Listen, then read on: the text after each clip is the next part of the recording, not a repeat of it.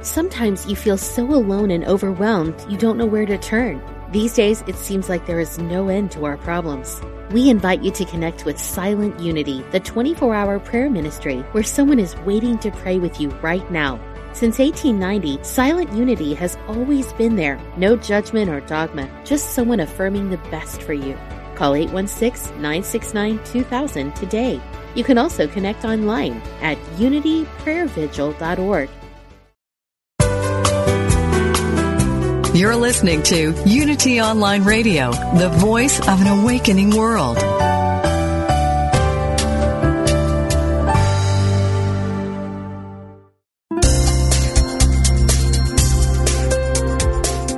Thank you for tuning in for this Unity Partner Program.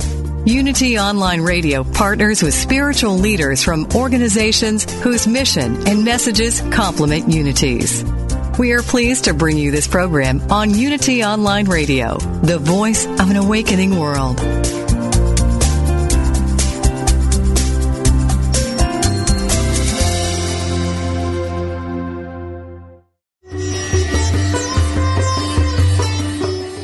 Welcome to the Yoga Hour, Living the Eternal Way, offering insights and practices for spiritually conscious living today, with Reverend Ellen Grace O'Brian from the Center for Spiritual Enlightenment in San Jose, California.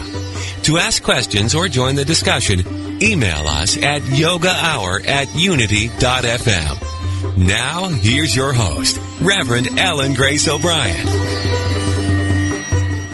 Welcome to the Yoga Hour, our time to open our hearts and our minds to the infinite. I'm Ellen Grace O'Brian, and I'll be sharing with you today some insights and practices from the spiritual path of yoga, the ancient science of self and God realization. Yoga is a Sanskrit term, of course, that's familiar to many people today, but not often in its fullest sense, understanding the underlying philosophy of oneness, union, or unity, which is the core meaning of the word, that refers to bringing our ability to bring our attention and our awareness to consciously rest in our essential spiritual nature. In that way, being restored to our original wholeness. So yoga is also called self-realization, knowing this truth of what we are, and then, of course, being able to live in harmony with it. And today we have a real treat in terms of thinking about harmonious living and how we can develop our minds and our brains to be in support of that. Our topic is to make big changes start with just one thing, and I'm joined today by Dr. Rick Hanson, a neuropsychologist and the author of Buddhist Brain. He's joining us to look at how the small steps we take with a daily practice can change the brain, reduce stress, and bring greater resilience and happiness. And he has a new book out called Just One Thing, Developing a Buddha Brain One Simple Practice at a Time. So that's what we're going to be looking at. Dr. Hanson is a neuropsychologist, founder of the Wellspring Institute for Neuroscience and Contemplative Wisdom, and he's an affiliate of the Greater Good Science Center at UC Berkeley. He's been an invited speaker at Oxford, Stanford, and Harvard universities, and has taught meditation in centers worldwide. You can visit his website, Rick Hanson, that's HANSON.net, for more information and some valuable resources. Welcome, Rick. I'm so delighted that you're here with us today on the Yoga Hour. Oh, Ellen, it's a pleasure. Very happy to be here and with everyone who's listening. Thank you. Before we dive into our conversation about practices, let's just take a moment to practice. So, Great. A little centering meditation.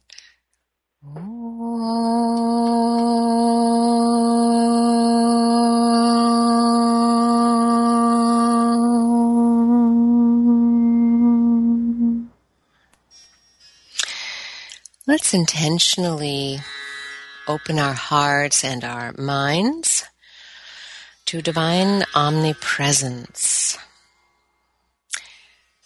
considering that there is one reality, that it's called by many names, but it is the singular that is the support, the substance of all that is. And in a practical way, what that means for us as we pause for a moment is our ability to experience that right here, right now, right where we are, this omnipresent reality is here, is now, as support for our very life and being. So breathing into that sense of presence, we can feel the fullness of it. Breathing out, we can let go of the idea of being separate somehow on our own, lacking resources. So breathing in, feeling connected to all that is, and with that, the profound experience of support. Breathing out, letting go of stress, tension.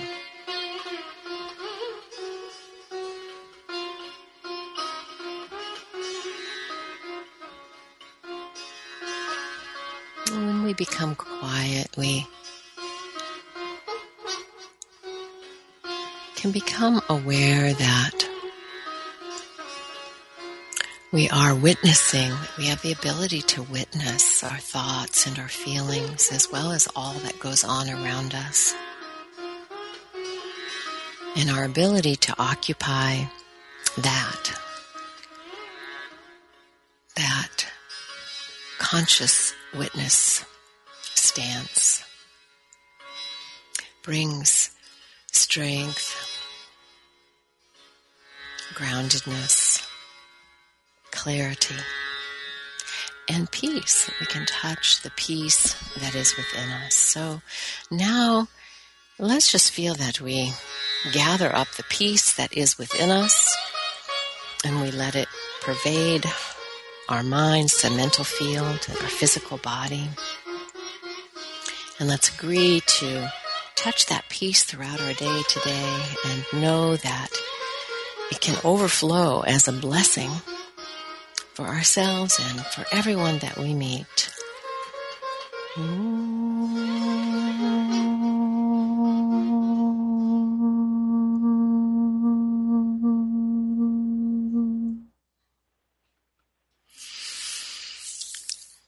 Rick, I'm really delighted that you're joining us this morning. I've been enjoying your book, Just One Thing, that while you have written it in such a simple and friendly way, very user-friendly, as we would say today, it's also, of course, quite profound, how we really can make some profound changes by doing just one thing. And you're talking about our ability to change our brains, change our minds, change our lives, in some very simple ways. And you've used the term Buddha brain in introducing these practices that we can cultivate and develop a Buddha brain. So let's start with, what did you mean by that? Okay. Well, let me take this in two parts, all right? And while I'm not an official yoga teacher, I do have some familiarity with that territory. And as you know better than I, and probably many listeners know better than I, the word yoga refers to union, fundamentally a kind of yoking, if you will, a coming together. And if people really actually take into account what it means to be embodied, to be a body, to be in union with the body, to be in union with nature broadly, and to be in union with time, as the body has been shaped by 3.5 billion years of evolution, 600 million years of evolution of the nervous system alone. Well, if we're truly embodied, we really need to open up to the implications of how the causes, moment to moment, of our experience, our very everyday thoughts and feelings, whether we get stressed out or we feel at peace, whether we get irritated with other people or bless them, how we feel about ourselves, whether we're critical to ourselves or kind to ourselves, the causes of those moments of experience, which we deeply care about, which altogether build a life and also make us affect other people in ways that help or hurt them. Well, the causes of those thoughts and feelings and actions and so forth are deeply rooted in our own bodies, in our own biology, and fundamentally in our brain and nervous system. And so with modern science, as we begin to understand the 3 pounds of tofu inside the coconut, as it were, inside our head, as we begin to understand what's actually going on there, which is just marvelous, we can then begin to deliberately encourage certain processes inside our own brains. And by encouraging those processes inside our own brains, we can build up the causes and conditions of unconditional happiness, love, and inner peace.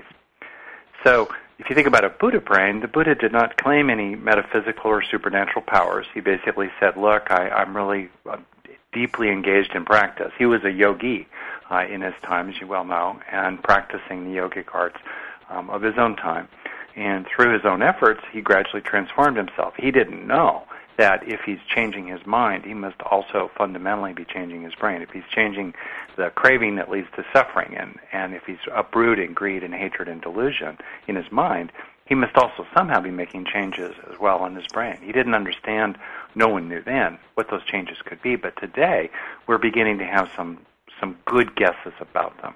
And so my book, Buddha's Brain, was about how can we translate the good guesses now that are coming out of science and psychology and then inform them with profound contemplative wisdom into kind of a practical toolbox that an individual could use the mind to change the brain, to change the mind for the better. Yeah, and, today, we have this benefit of actually through the progression of science and our ability to measure things going on in the brain, we actually can see a feedback loop that on the physical level that, we were not able to see before. That is so helpful. When I read through your book, so much of it, it's all very helpful, and much of it is about encouraging us to create a positive bias, I'll put it that way, that to overcome, in other words, kind of an inherited negative bias of our biology, the way in which we're sort of pre-programmed from the factory, right, to look for threat, and how that can just become a habitual pattern. And so many of the exercises are about how to develop a more positive climate. Tell us a little bit about this negativity bias and how changing it can make such a difference. Right. Well, in a sense, what the great opportunity here is that everyone can develop a Buddha brain. I mean, we're all at different stages in that process, right? And it's not just for Buddhists, right? Because we all have a human brain. In other words, if you think of it, the opportunity is to have a brain in which there really isn't the basis for any kind of fear or anger. There's no basis for any disappointment or frustration, and there's no basis for any envy or loneliness or heartache. There's no basis for any of that, and instead it's replaced fundamentally by inner peace, by contentment, and by love. So that's the opportunity for us all, and we need to practice. That's why what, for example, you do is so important, because, while it's true that when we feel deeply that our needs are met, the body and brain moves out of a fight-or-flight state and comes home to its resting state. I call it the responsive mode of the brain, the green zone, basically. We come home to green, as it were. We're rested, we're at peace, we're still engaged with life, we're raising children, we're running around, you know what I mean? We're doing too much, we're talking too fast, as I probably am right now. But, we're not, there's no underlying quality of craving that's generative of suffering. Okay. On the other hand, we also have a body and brain, speaking of embodiment, that's incredibly vulnerable to being driven out of the green zone into the red zone, the reactive mode of the brain, the fight or flight, deficit and disturbance-based state of the brain, in which we then feel frightened and angry, frustrated and disappointed, and envious, lonely, and ashamed. And so the brain has a negativity bias. So scientists call it that. I call it it's like Velcro for the negative, but Teflon for the positive. And the important thing, and that shows up in lots and lots of ways. For example, good long-term relationships typically need at least 5 positive interactions for a single negative one. Or the way that memory making works, as you learn from life, as you try to grow on the path of awakening or healing. As you try to do that, the problem is that negative experiences get turned into neural structure immediately. Once burned, twice shy. Never forget. Whereas positive experiences, including important learning experiences at the end of a yoga set or just in life or in contemplation or reading or, learning how to be a better partner to your partner or whatever, those kinds of positive learnings, the brain is incredibly inefficient at turning them into neural structure, at learning from them. In other words, the brain is very good at learning from the bad, but bad at learning from the good. And so that's where the second chapter in the book, Just One Thing, these 52 little practices, as you pointed out, the second practice is on taking in the good. Because if we just take the extra 10 seconds, 10 or 20 seconds, to stay with that positive experience, we can force our brain to learn from it.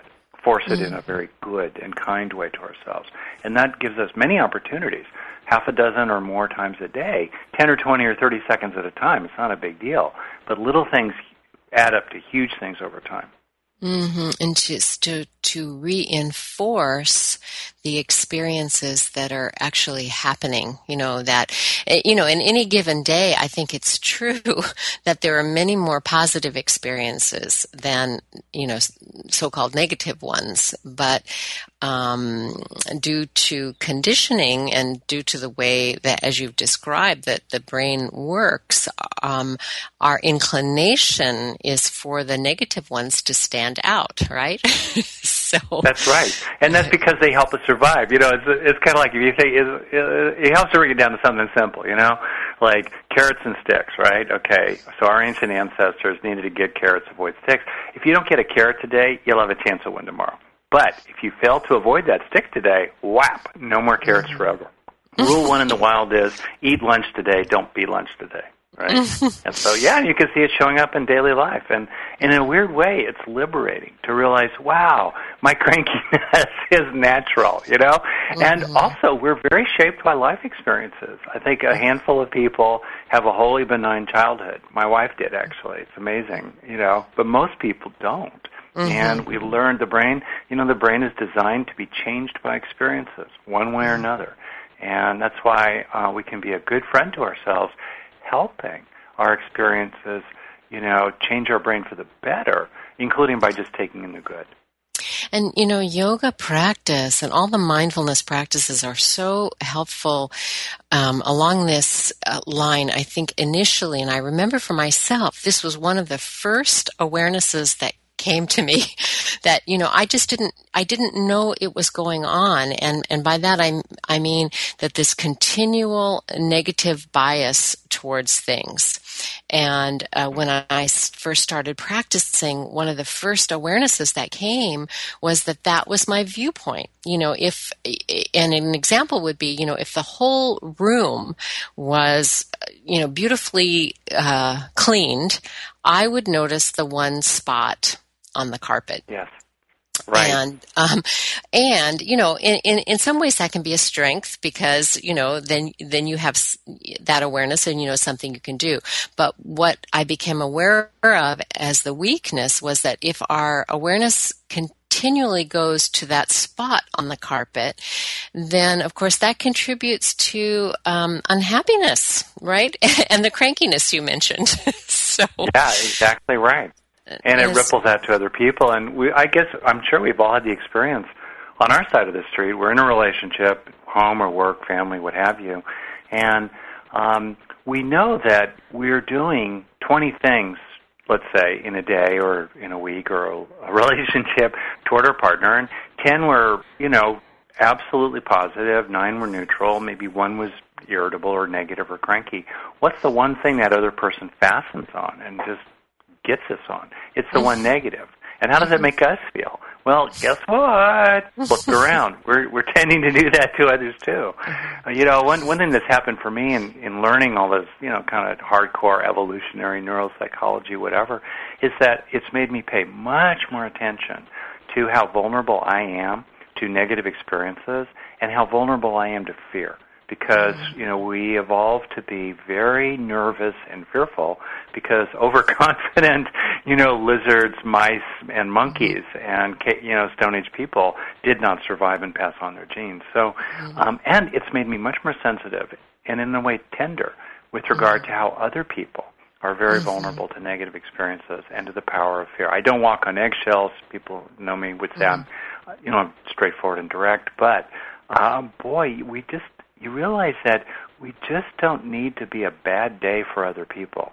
You know what I mean? You can still stick up for yourself. That's a beautiful way to put it. Yeah. So when we come back from the break, let's talk about some of those ways that you're suggesting that we can train our brains for better self-care and better life experience. You're listening to the Yoga Hour, and our guest today is Dr. Rick Hanson, author of Just One Thing, Developing a Buddha Brain One Simple Practice at a Time. We'll be right back with you.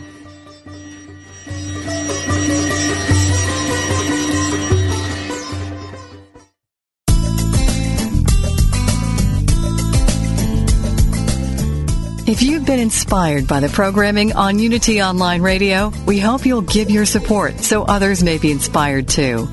This online radio network depends on the love offerings of listeners to continue operating and expand its outreach. Please visit www.unity.fm and click on Donate Now. Thank you.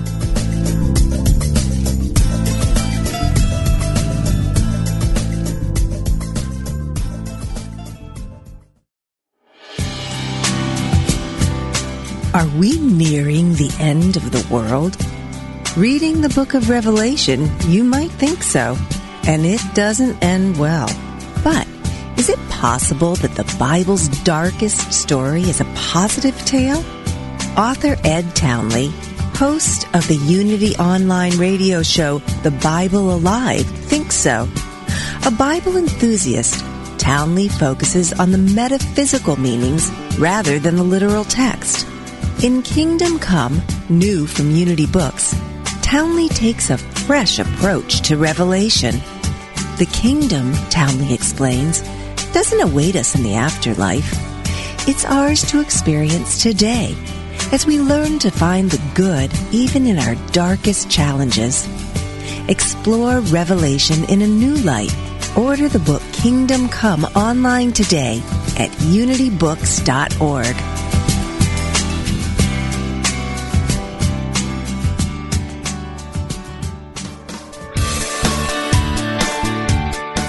Does the idea of being a vegetarian or a vegan intrigue you? Is it something you've pondered? Listen each week as Victoria Moran, author of Main Street Vegan, shows you how to make the shift to a sustainable lifestyle for both you and the planet. Each week you'll learn about the latest on the vegan life. It's not just for celebrities and moguls, but for people just like you who want to look and feel amazing, eat extraordinary food, help animals, and create a physical body perfectly attuned to spiritual growth.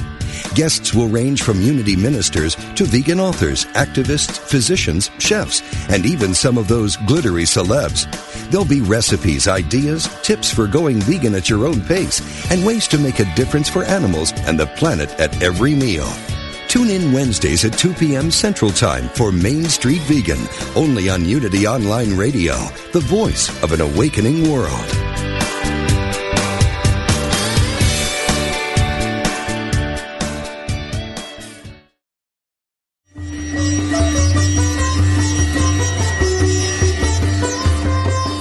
You're listening to the Yoga Hour, Living the Eternal Way with Reverend Ellen Grace O'Brian. We now return to the Yoga Hour. Welcome back to the Yoga Hour. I'm Yogacharya Ellen Grace O'Brian, and I'm joined today by Dr. Rick Hanson. And in this segment, we're going to take a look at what it is that we do to train our brains for better self-care, how to enjoy life more fully and build on our strengths. Many spiritual traditions teach that enjoying life is important, and people don't always bring that perspective to the spiritual life. Sometimes people think that the religious or spiritual life is about austerity and suffering, but in reality, without enjoyment, we won't get very far. So the Vedas actually have kama, or pleasure, as one of the four main goals in life, essentials, one of the four main essentials. So besides living with purpose, dharma, artha, being able to have the means that we need to fulfill our destinies, pleasure, or kama, is considered essential. And your book includes that, which is, it makes me really happy. I have pleasure just reading about it. So let's start with that. From a practical viewpoint, why is that important? Well, it's funny to think about it, and it actually has profound implications. In other words, most things that feel good are good. In other words, Mother Nature wants us to like drinking water when we're thirsty. She wants us to like hugging people who love us and we love. Right? She wants us to have the relief of taking the hand off the hot stove, as it were. And most things that feel bad are bad. Getting angry is not good for us.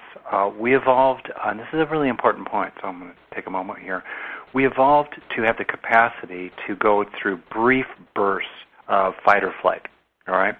And then the natural template, the blueprint, is to have long periods of recovery.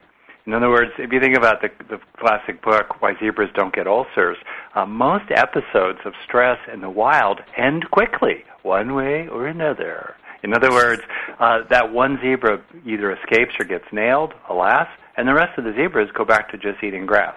Right? Mm-hmm. Well, modern life doesn't let us do that unless we really practice yoga, for example, routinely, or other sorts of things that stand against the stream, as it were. But normally, most people are experiencing mild to moderate bursts of stress chronically all day long with no opportunity for recovery. So they're in the red zone, mildly to moderately, most of every day. And then to get out of the red zone, they overindulge, they drink too much, or they stay up too late, or they watch too much TV, or whatever it is that they do. And then, that kind of exhausts them because it doesn't really feed their soul, feed their inner being. And then they do the same thing the next day. So that's why I think it's really important to do practices where we step out, of the stream, as it were, feed ourselves deeply, and then it changes. It gives us a kind of momentum that alters how we actually experience the day, in our regular life. Mm-hmm. As we look at this, tendency to, have a negative bias, to carry stress around with us, after a stressful experience, to have that impact and then have it remain with us. I'm thinking about the practice in yoga, which tells us to cultivate the opposite.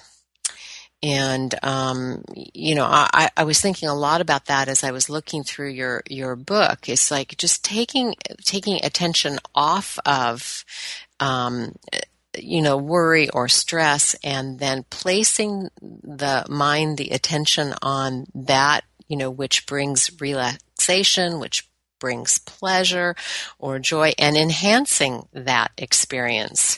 One of the practices, for example, that you recommended is to look for beauty. And that's one of my favorites. I really like that one.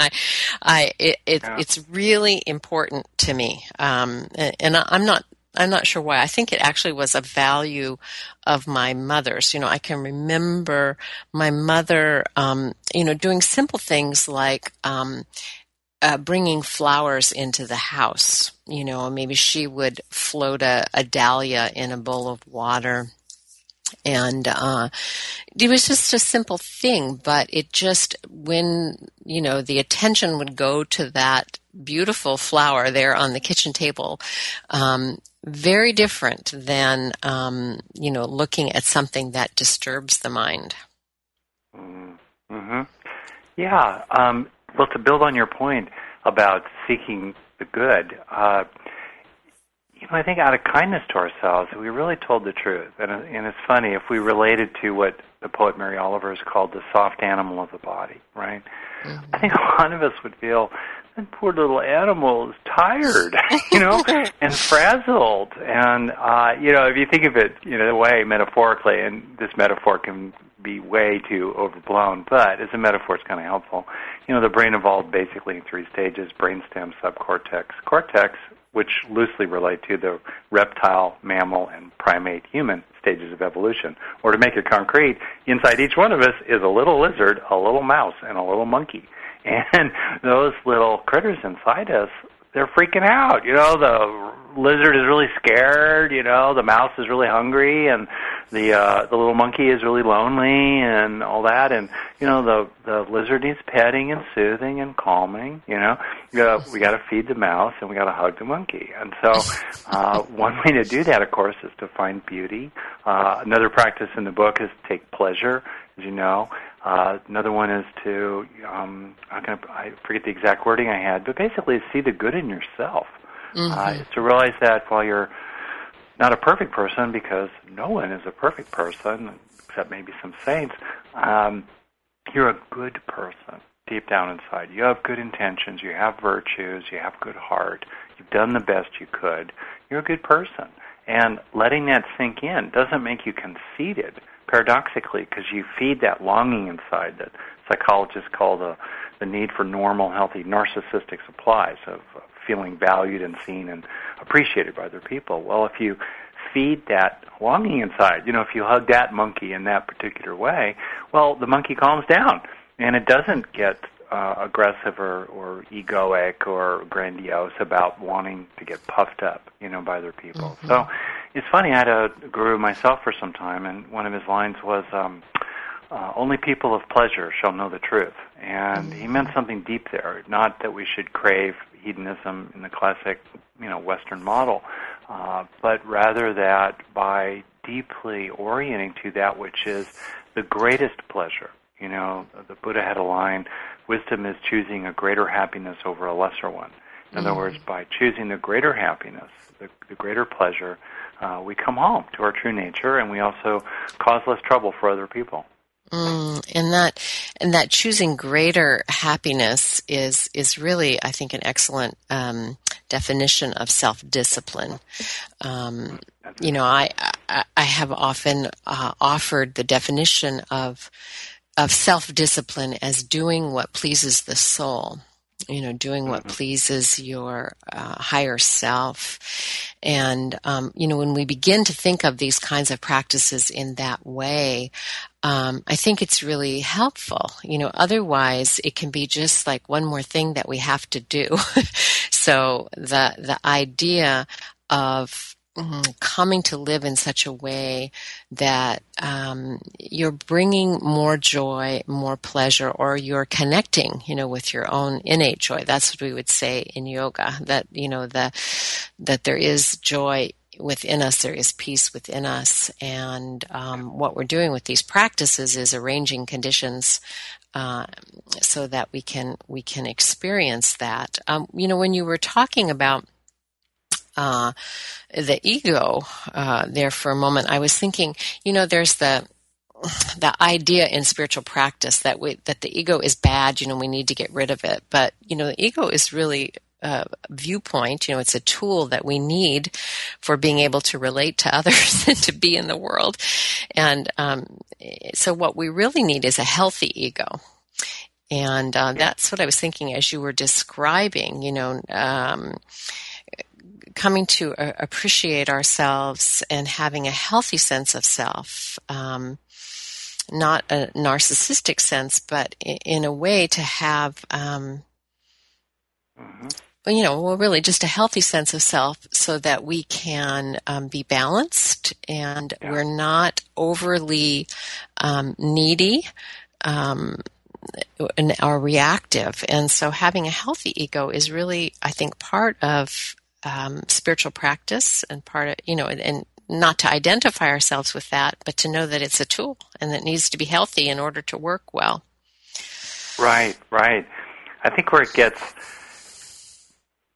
in a way, tricky and deep, and I'll just make a quick comment here, and you can decide if you want to pursue it or not. But it's, I think one of the practices in the book was don't take life personally, right? Mm-hmm. And that's one of my favorites because, as we all know, when we kind of go through life and with a quality of a lot of openness, and we see that we're just basically participating in this vast process, this vast stream of causes, as it were. We are a particular wave in the middle of the Pacific Ocean, looking around at other waves, feeling special. But really, it's the whole ocean waving its way through us. Okay, when we live life in that way, while taking good care of what this particular wave needs, paying the power bills, keeping the lights on, brushing that wave's teeth, as it were, and so forth, well, then we relax. But if we get all huffy and righteous about our particular wave and very attached to our own views or driven around our own desires, we suffer and we create harm for ourselves and other people. The trick, I think, is to appreciate that the brain, to use this metaphor again, although it's true, is a network.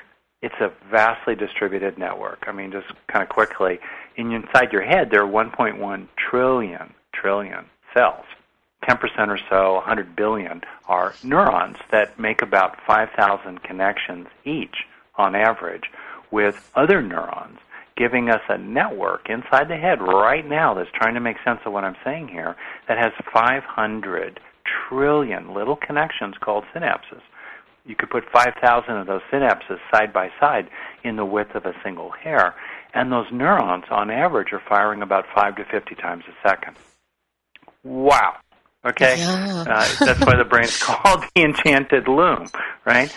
So, in a way, the takeaway from that is to realize that, including modern studies show, you cannot find self in the brain.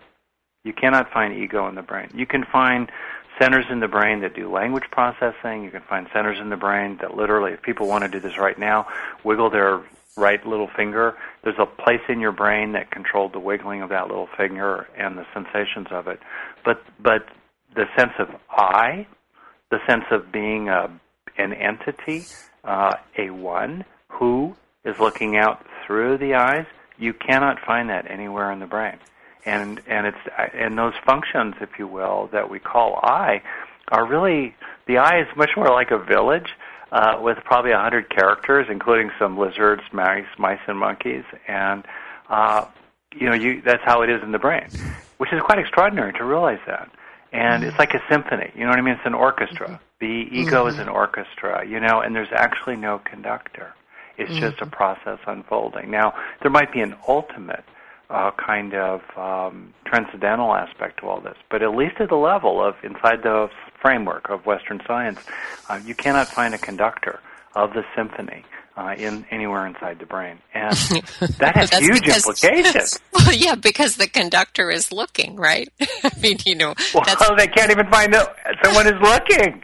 Honestly, a lot of brain science is not useful. It's cool, but it's not useful. But when you see these MRI scans where they accumulate, dozens of studies that had people inside the scanner, an MRI, do some kind of seemingly egoic activity or ego function activity, like declare a powerful view on a moral question like abortion or capital punishment, right? Or pull up a personal memory, or pick your own face out of a collection of photographs of different people, right? Or anything like that. And then you find that the parts of the brain that are engaged with those seemingly ego-related activities are all over the whole brain. And the parts of the brain that are doing those ego-related activities also do 20 other things. Ego is not special, So, and that can take us to a kind of deep wisdom internally of just simply not privileging our own point of view. In other words, the sense of ego, the sense of being an I, it's a natural phenomenon. It helped our ancestors survive, okay. But it's just one more content in the stream of consciousness. No more special than a sight, a sound, taste, touch, smell, or desire, or memory, or wish, or idea, or anything. It's just more mental content. And when we don't identify with it, things go well. But if we identify with it and take things personally, that's when trouble begins. And certainly that's how yoga teaches, what ego is as a basically a construct of the mind itself. But I'm curious, listening to you describing segments of the brain and no particular place for this, sense of self in the brain.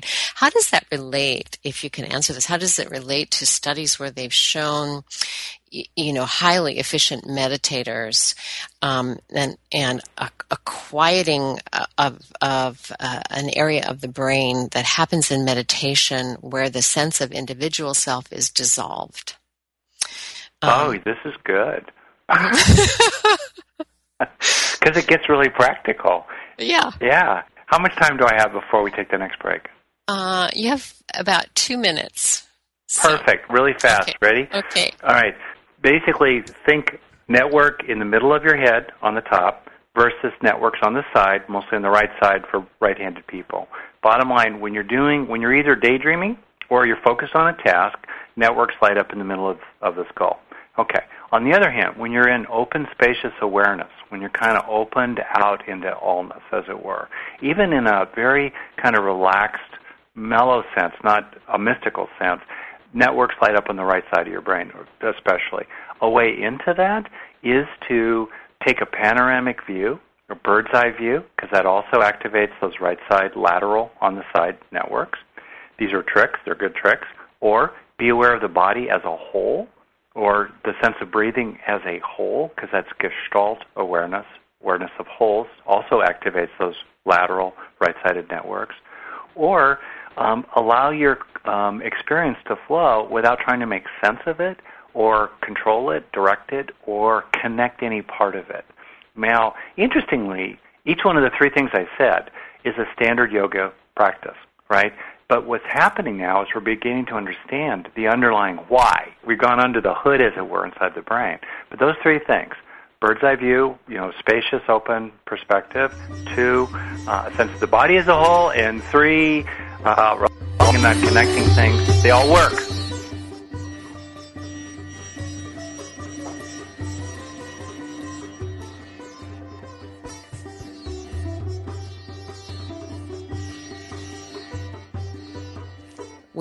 You're listening to the Yoga Hour with special guest Dr. Rick Hanson. His website is rickhanson.net. We'll be right back with you.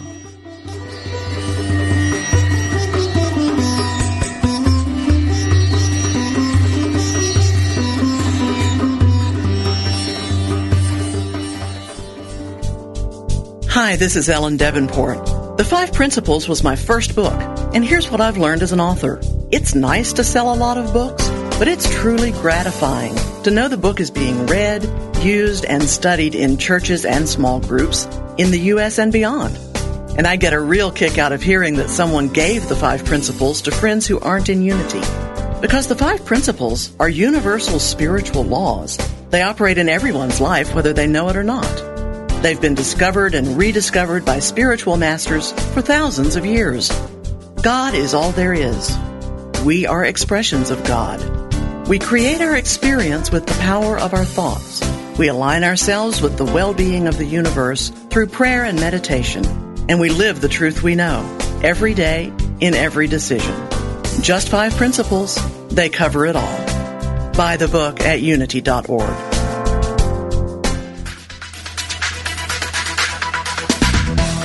Stop feeding your problems by calling them problems. Whether you have issues with weight, finances, relationships, or any other area of your life, your perception that you have a problem is the most significant roadblock to transforming your life. Join renowned author and transformational coach, Freeman Michaels live every Monday at 4 p.m. Central for his remarkable new show, It's Not a Problem, It's a Pattern, only on Unity Online Radio, the voice of an awakening world.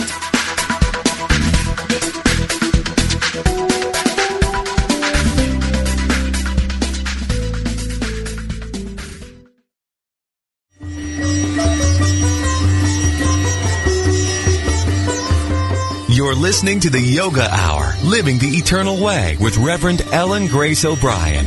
If you have a question, please submit it via email at yogahour@unity.fm, and we will respond.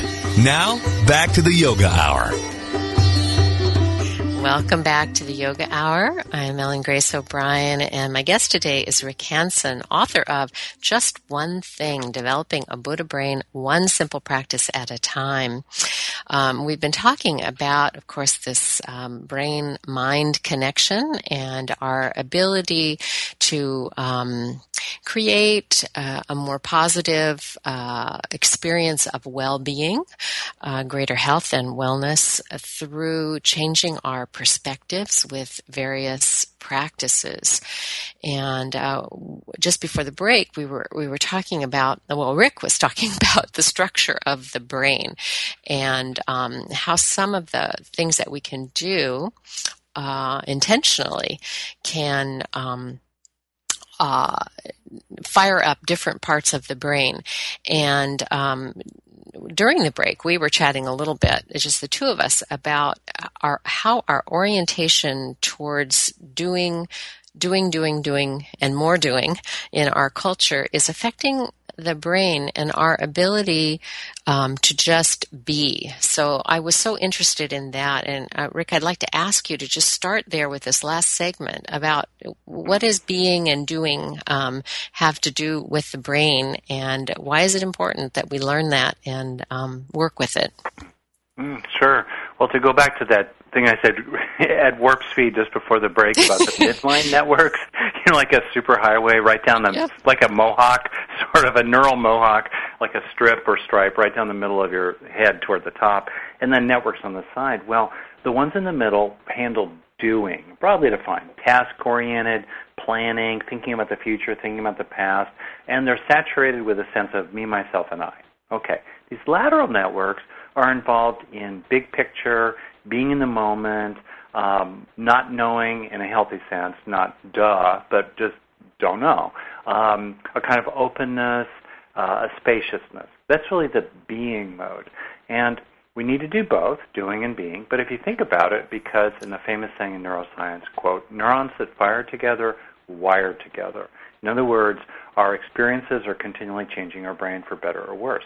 If you do a ton of doing-type activities, you're going to stimulate and therefore strengthen the neural networks that do doing, which is to say in that midline at the top of your head. And modern life, starting in a conventional school at first grade, it's not kindergarten, let alone corporate cubicle jobs, multitasking, go. This is a culture in which doing is on steroids, right?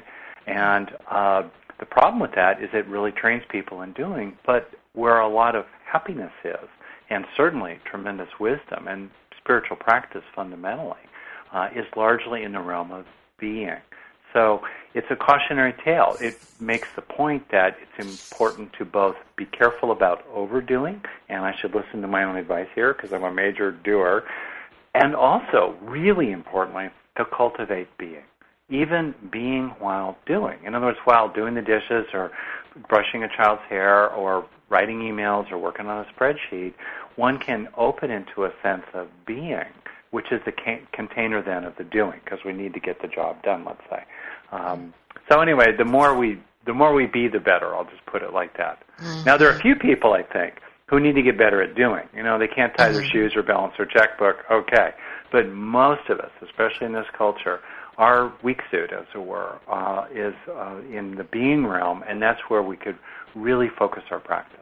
And I think as I was hearing you describe this, I was thinking of the, long-term goal of of many with a universal outlook, sort of to bring together East and West, the best of the East and the West. Certainly in our tradition, Paramahansa Yogananda had that goal. And in some ways it had to do with that very orientation that, the West has such an orientation towards doing, and the East an orientation towards being. Now, of course, that's changing today, and the West has been strong in exporting our doing orientation, and more, I think we're taking on this influence from the East through our meditative practices. And it's a good thing that we can practice being while doing.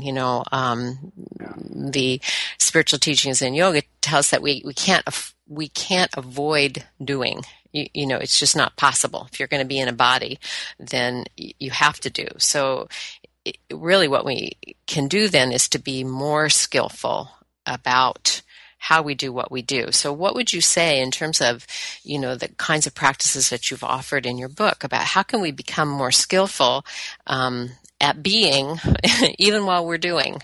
So what's the key to that? Yeah. I think different things work for different people.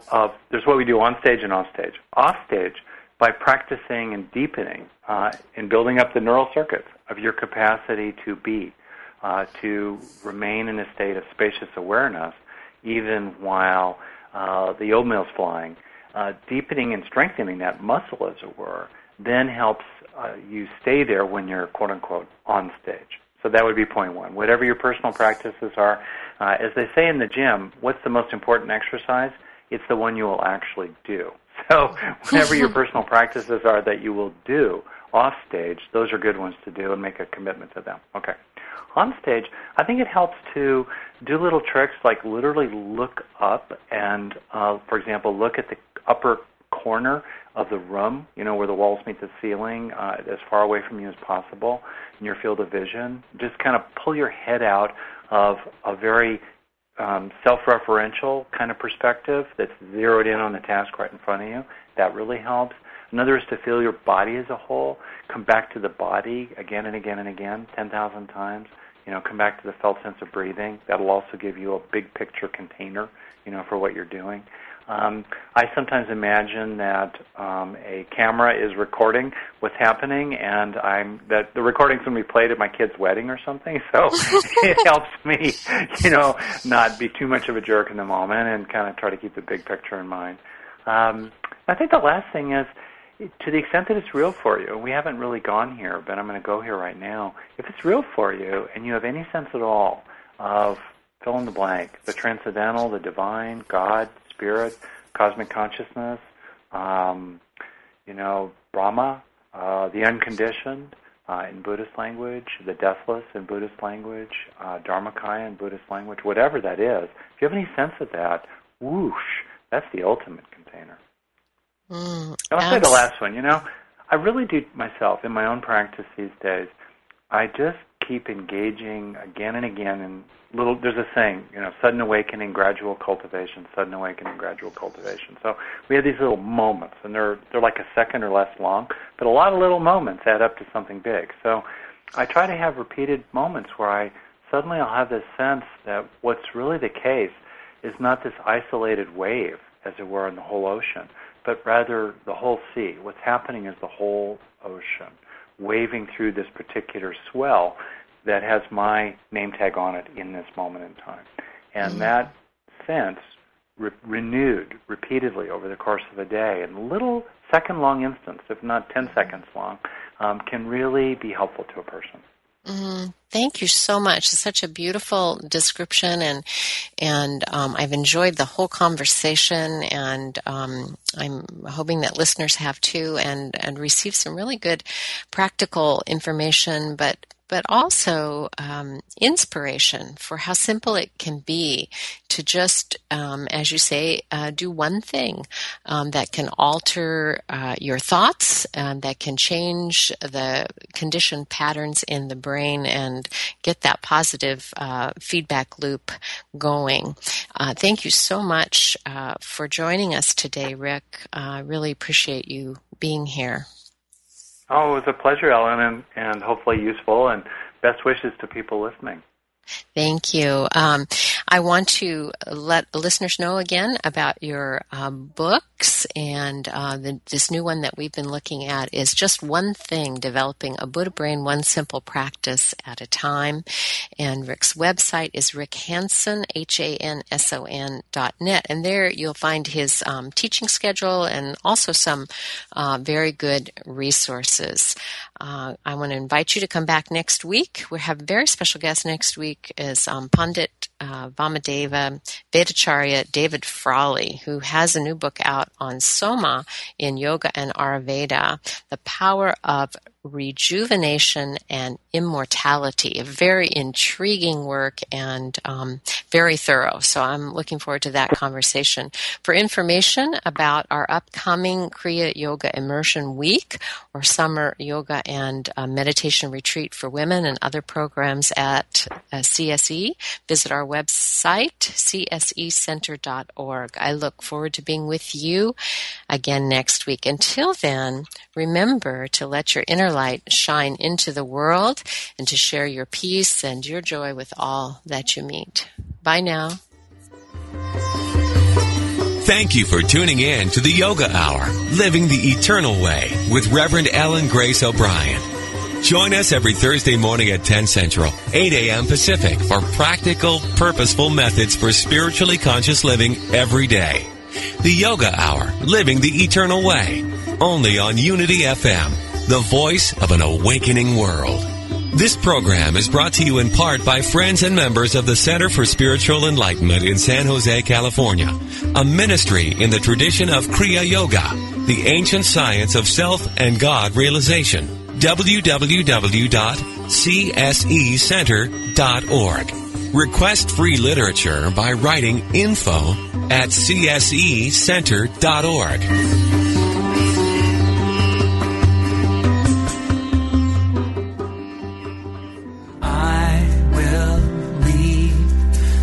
World as it is. The world is full of voices, advertising, television, politics, colleagues, family, and friends. All are too happy to tell us how to live. In all of that noise, it's easy to miss the one voice that matters, your own soul. What would happen if you could hear that voice? Imagine the clarity, confidence, and courage that would be yours and the life you could create. Join Janet Connor, best-selling author of Writing Down Your Soul, The Lotus and the Lily, and Your Soul Wants 5 Things, as she and her guests explore how to hear the call of the soul and create the soul-directed life. Live Thursday at 1 p.m. Central, only on Unity Online Radio, the voice of an awakening world. Go inside to find my God. Inspiration only takes a moment. Take a moment now to reflect on these words from Reverend Joan Gattuso. According to an ancient Hindu teaching, if you can only speak the truth and tell no lies, either minuscule or outrageous, for 12 consecutive years, you can attain enlightenment. A noble being will always tell the truth. Do you?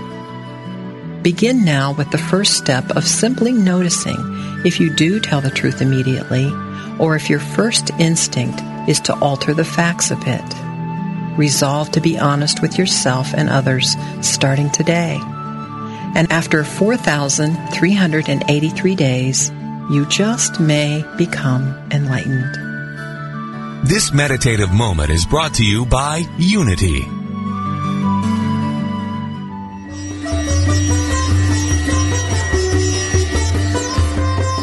Are you ready for the next steps on your spiritual path? If you are, you won't want to miss the Yoga Hour, Living the Eternal Way, with Reverend Ellen Grace O'Brian from the Center for Spiritual Enlightenment in San Jose, California. Essential insights and practices from the ancient yoga science of self-realization show us how to live healthier, happier, more balanced lives.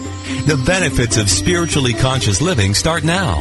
For a time-tested method to live with purpose and realize your infinite potential, Tune in to the Yoga Hour, Living the Eternal Way with Reverend Ellen Grace O'Brian, every Thursday morning at 10 Central, 8 a.m. Pacific. Only on Unity FM, the voice of an awakening world.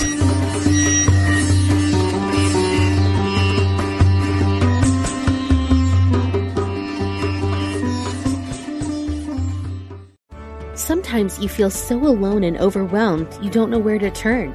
These days, it seems like there is no end to our problems. We invite you to connect with Silent Unity, the 24-hour prayer ministry where someone is waiting to pray with you right now. Since 1890, Silent Unity has always been there. No judgment or dogma, just someone affirming the best for you. Call 816-969-2000 today. You can also connect online at unityprayervigil.org